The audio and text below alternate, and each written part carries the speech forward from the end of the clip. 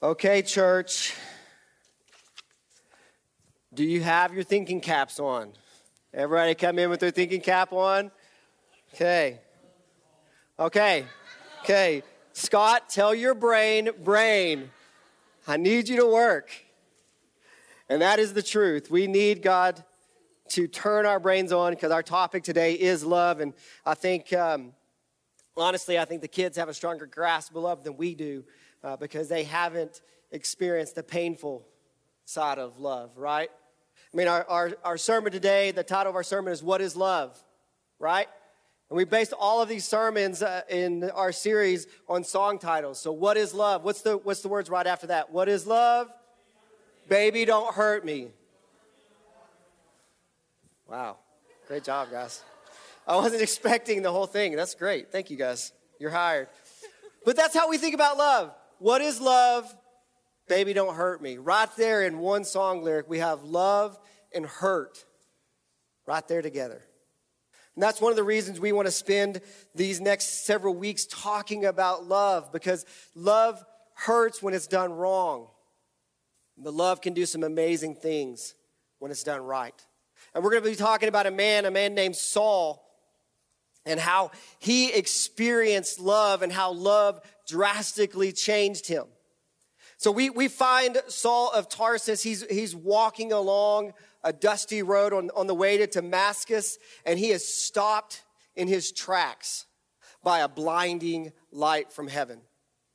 And what had happened is this mission to go to Damascus and rid the world of this sect of people that follow this thing called the Way had drastically changed. He had been knocked to the ground by this bright, overwhelming light. And we find Saul reeling on his knees, feeling around in the dirt, shielding his eyes from this blinding light.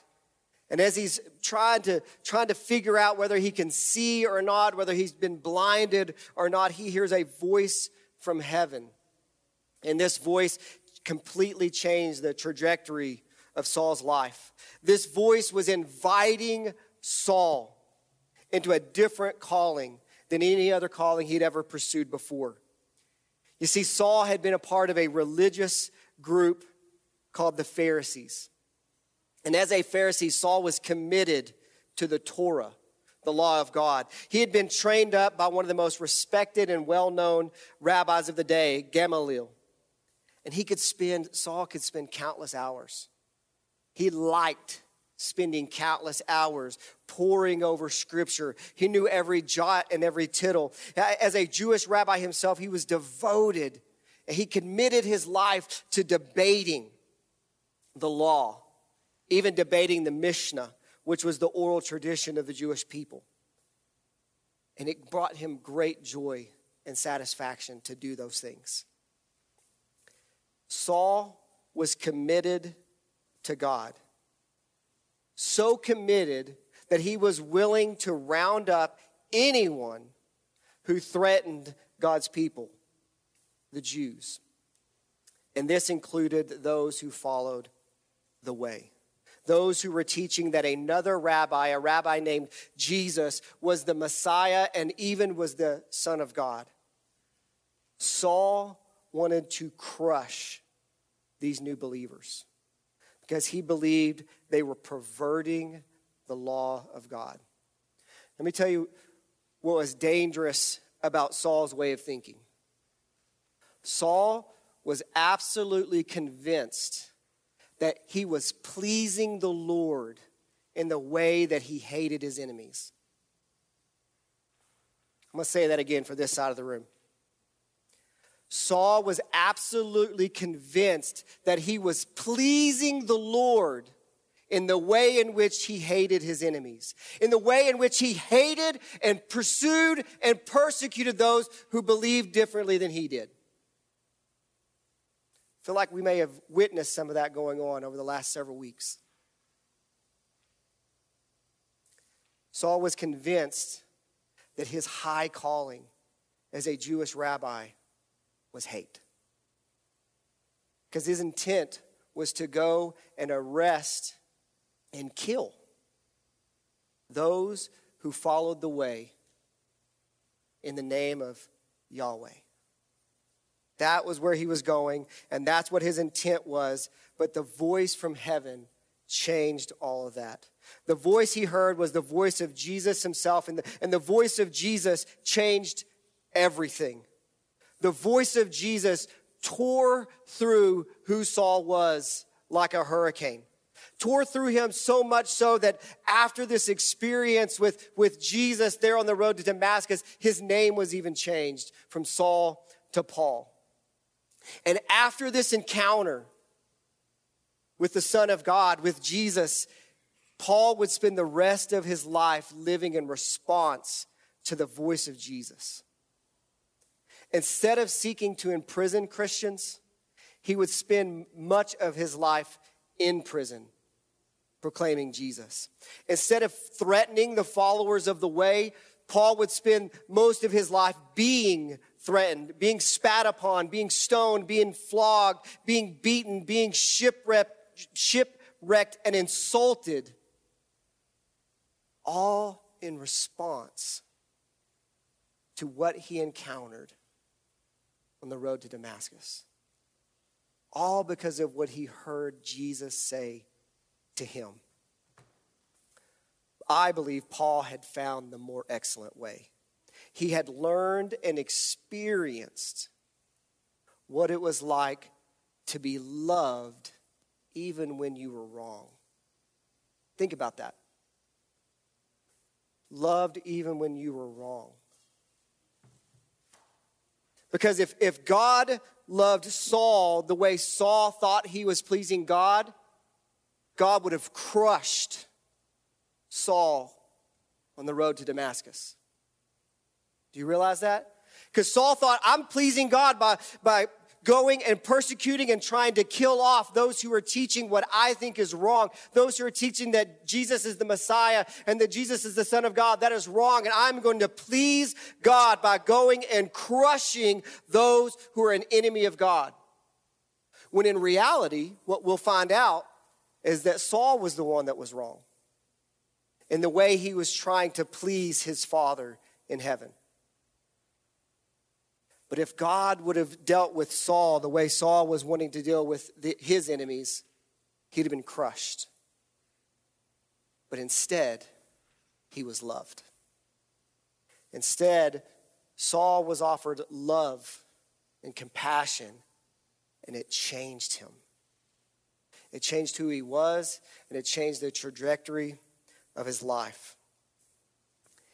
And from that moment forward, he lived his life in response to that love. That love had transformed who he was. And he spent the rest of his life showing the world, showing even you and me what love really is. Because that's what we're trying to answer today. What is love? And that's the question that we're asking ourselves. That's the question that we really want to know. And we're going to spend the rest of the day looking to the Apostle Paul to give us an idea what really love is. Because I want to submit to you today that the world has no real concept of what love looks like. But even though the world doesn't have a really clear concept of what love looks like, the world is very quick to give us ideas and images of what the world thinks love should look like, what the world thinks love should do. We get all sorts of images that hint at what real love is, but unfortunately so often fall short. We are constantly bombarded with half-truths, partial truths that help to convince us and change our ideas about love. I think we all know and understand that if you wrap a lie in candy coating, people are often willing to receive it. And many times that's what happens to us. The world takes a lie about love and wraps it in a candy coating of feelings. Let me say that again. The world takes a lie about what love really should be, wraps it in a candy coating of feelings. If you take this, if you believe this, you'll feel good. And we swallow it down, and it begins to distort and transform not only us, but as we are changed, our society is impacted as well. Where do we turn? That's another question we need to answer. Where do we turn when we're looking for love in all the wrong places? When love bites? When you want to know what love is? When you feel like you can't stop falling in love? When you feel like you're never going to love again? Rick told me those are all song titles. Is that right? Those are all song titles? Okay, I'm not a really big music guy, but that's what he said. Those are all song titles. See, our world loves to give us advice about what love is through music, through movies, through blogs, through silly little tests on social media. And it can get really confusing. See, what the world does is it takes things like love is about feelings. Walk away when you don't feel that you love somebody anymore. Love is about me first. Or only love those who love you back. Love is about thinking the same way. If you're really in love, you won't disagree. People who are in love never fight. Love should always be easy. See, those are those lies that the world offers us that are wrapped in a candy coating of feeling. Those are the lies that the world is trying to get us to take in and allow it to change who we are and what we're called to do. So this morning, what I want us to do is hopefully catch a glimpse of what real love is. And again, both as a Christian, but also as a pastor, I feel responsible that we should be using the Bible as our backdrop. Because this whole book is about God's love for you and me and those that we disagree with. That's what this whole book is about. It gives us a clear picture of what love is. And so today we're going to be sticking with the Apostle Paul and kind of examining this beautiful picture of love that he paints for us. And we're going to be looking in the book of 1 Corinthians, specifically the book of 1 Corinthians chapter 13. Now, later on in the year, we're going to be doing a series through the whole book of 1 Corinthians. But for today, we're just going to be focusing on this one chapter. And 1 Corinthians 13 is often referred to as the love chapter. This is the section of scripture that is often read at weddings. Maybe it was read at your wedding. I know as a pastor, I've read it at many weddings. But I want to be straightforward with you that this section of scripture, though it is called the love chapter, it is in no way addressing marriage. Now, I want to be clear, it applies to marriage. But when Paul was writing this, he wasn't giving us marriage advice. In fact, he was giving us life advice. Because these teachings on love don't just apply to your marital relationship. They actually should apply to all relationships. So as I read part of this scripture, I want to encourage you, I want to challenge you really to do your best not to limit the scope of this teaching on marriage to your spouse or to someone that you care about. I want you to expand it to all relationships that you encounter, from the person at the grocery store to those that you love the deepest. We want to expand it to all of those relationships. So when Paul is writing this letter, he's writing it to the church of Corinth that he actually founded. And at this time, that church was probably pretty small, around 40, 50 people. And we're going to get to peek into some of the affairs that were going on in this church, the inner workings of the church. And this letter is kind of a good news, bad news type letter. There's kind of a sense in this letter of Paul as the father figure scolding his children, the church that he started. And so here's the good news.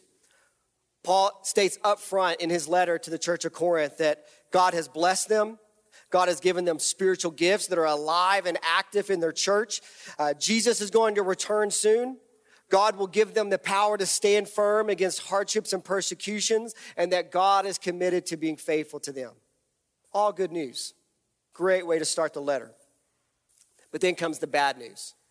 And the bad news is for this church must have hit them like a punch to the gut. This letter would have been read before the body. It had been read almost like a sermon. And in fact, as we read this next section, the bad news part, it should come against any idea that you have that love is kind of soft and syrupy and sugary and fluffy, that the love is just this feel-good feeling. because you're not going to get that sense from what Paul is talking about. In fact, if you go back and read the first 12 chapters, he is ripping into this church that he loves and putting it before their face all the things that they are doing wrong. In this part of the letter, the bad news part, he addresses division among believers, and he calls them to unity. He condemns an illicit affair that is taking place in this church under the nose of all those in leadership. He hears of lawsuits among believers, and he condemns them for that. He condemns the sexual immorality that's taking place within the church. He points out that worship is out of order and that communion and spiritual gifts are being abused. This church has some conflict, okay? In fact, later in his letter in chapter 15, this is what Paul says to this church. Do not be deceived. Bad company ruins good morals. Come to a sober and right mind and sin no more. For some have no knowledge of God. I say this to your shame. And can I just tell you, Paul didn't say that because he doesn't love Corinth. He said that because he does love Corinth. He is harsh. And it comes across harsh, but it doesn't mean that he doesn't love this church. In fact, what Paul said and what Paul did was the most loving thing he could do for that church, because love seeks the best for others. When someone is off track, when someone is moving in a trajectory away from God, when someone is clearly committed to rebellion, the most loving thing we can do is stand in the way and say, stop. You're wrong. You're going down a path that's going to lead to pain, that's going to hurt you. That's the most loving thing that we can do. But we can only do that in the proper context. We can only do that if we have a deep understanding that we too at one time were enemies of God. That we at one time were committed to a life of rebellion, and God didn't crush us, but instead wanted the best for us, and therefore loved us to the point that we might hopefully change. Paul is reminding the church that they are set apart, and they should be living differently. So what I want to do, I want to read through some of the teachings there in 1 Corinthians chapter 13 and just share with you some insights of what Paul is trying to communicate to this church. He says there at the beginning, I will show you still a more excellent way. I think Paul is speaking from experience. I think Paul had so much more freedom when he lived through a trajectory of love than he did living through a trajectory of hate. He goes on to say, if I speak in the tongues of mortals and angels but do not have love, I'm like a noisy gong or a clanging cymbal. And if I have prophetic powers and I understand all the mysteries and all the knowledge, if I have all faith so as to move mountains but do not have love, I am nothing. If I give away all my possessions, if I hand over my body so that I may boast but do not have love, I gain nothing. Pretty bold words. You gain nothing without love. See, that's what Paul is really addressing here to this church, because what was going on is spiritual gifts began to stir up in this church. Individuals would stand up and say, I speak in tongues, so I'm better than you. I have the gift of prophecy, so I'm more important than you. Excuse me, I need to move to the front of this potluck line. Excuse me. And Paul is saying you can have all those gifts, you can do all of those great things, but if you do not have love, you gain nothing. Nothing. I think Paul is trying to open our eyes to how important love is. Then he goes on to say love is patient and love is kind. And I think, again, he's reminding us that love doesn't create an instantaneous change always. And that many times we're going to have to follow the example of Jesus, whose kindness led us to repentance. Many times we think, man, if I could just chew this person out really good one time, they would come to a loving, faithful relationship with Jesus. If I just chewed them out one good time. If I could kind of come up with the meanest, harshest Facebook post and put that on the wall, surely they would realize how loving Jesus is. That's what we do. But we thank the good Lord that his kindness was what led to our repentance. I think we need to, again, learn that that's the method that we are called to follow. Through kindness, lead others to repentance as well. Now, you might be scratching your head and say, whoa, whoa, whoa, Charlie. How much kindness? How much patience? Well, I'll be honest with you, I have no idea. But it's probably more than you think. Because God probably had to offer you a whole lot more patience than you thought too. And that's a good thing to reflect on. You needed a lot of patience. So maybe offer to someone else the same amount of patience that you believe God offered you. And it says, love is not envious or boastful or arrogant or rude. It does not insist on its own way. It is not irritable. It is not resentful. It does not rejoice in wrongdoing. Again, I think God shared that through Paul because he knows how frustrating it is to love someone. It's easy to get resentful. It is easy to get frustrated. It is easy to get impatient. But love endures. It says love rejoices in the truth. It rejoices in sharing the truth with someone. It doesn't lament and like groan under this pressure. Oh, I got to tell somebody that God loves them. It doesn't do that. It rejoices that you have a truth to share with someone that might change the trajectory of their life. This is the hardest one, I think. Love, it bears all things. It believes all things. It hopes all things. It endures all things. I think that one's the hardest because it pushes so much against our nature. What we say is, if you change, I will love you.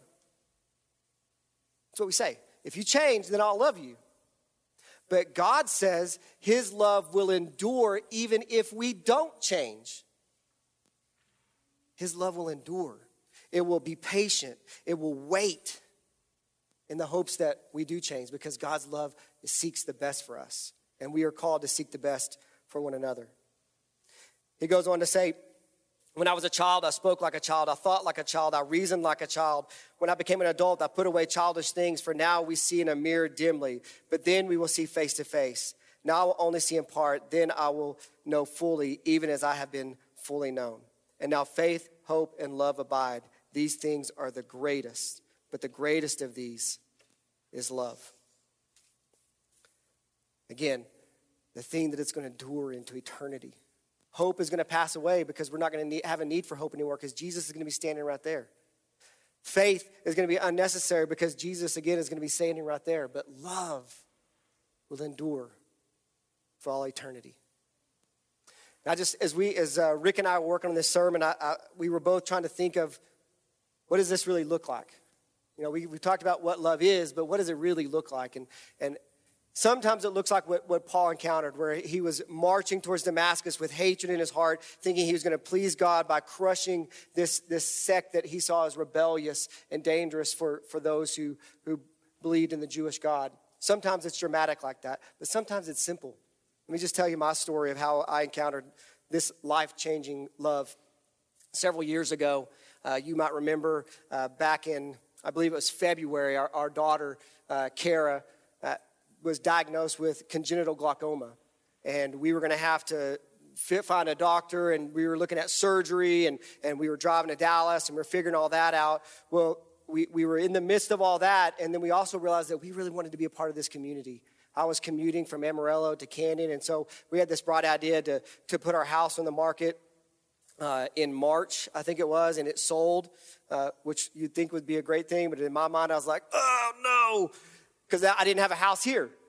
And so we found a house here that we were going to be able to rent for a while, and we decided, hey, we're going to save money, and we're going to move ourselves. Don't do that, okay? It's worth every dollar. But I'm loading up, I'm borrowing the church van and the trailer, and I'm, throwing stuff into the trailer, and Christine's taking care of the kids, and I'm driving back and forth and just throwing stuff into the house, and I'm just rushing along, and I have all this stress on my shoulders of Kara's eye, and how are we going to pay for that, and is she going to be okay, and, we're renting this house, but where are we going to live? Are we going to be able to find a house? Are we going to be able to afford a house? And I hear bing bong on my door. And again, we hadn't even moved in yet. And standing at the door was the sweetest lady named Susan, my next door neighbor. And in her hands was a pan of freshly baked chocolate chip cookies. And she just smiled when I opened the door, and I'm like sweats dripping down. I'm like, I don't want any. I thought it was a salesman, you know. And she just extends that plate of chocolate chip cookies. She said, hey, my name is Susan. Me and my husband, we live next door. We saw you moving in. Just want to say welcome. So glad that you guys are a part of our community and our street. And over here, that's Jody and Michelle. And right here next door, that's your other neighbors. That's so-and-so. And down the street is so-and-so. And here's so-and-so. We just wanted you to feel welcome. I could have cried right there on the porch. It was a little thing. Because what I knew is Susan wasn't there for Susan. She was there to seek what was best for me. She wanted me and my family to feel welcome. Had nothing to do with her. It was not, her love was not self-seeking. She loved me before she ever met me. In church, we have the power to offer that love to others, even those that we disagree with. And we're going to be talking about that next week in our sermon, Love Hurts. We're going to be talking about loving our enemies, so come back for that one.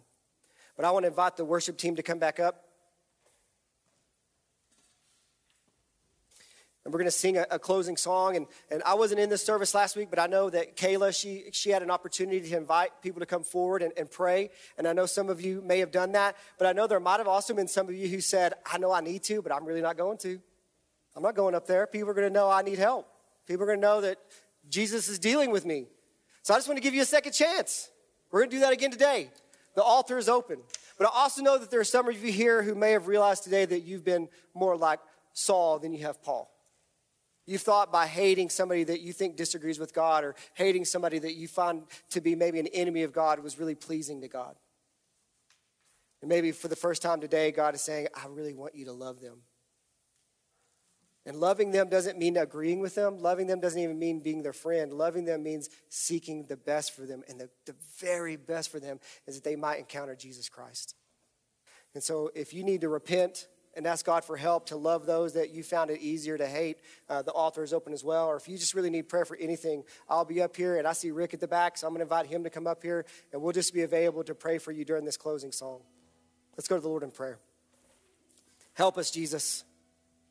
Help us to trust that in this moment, whatever you're calling us to do, you're doing because you're seeking our best, because you love us. In Jesus' name, amen.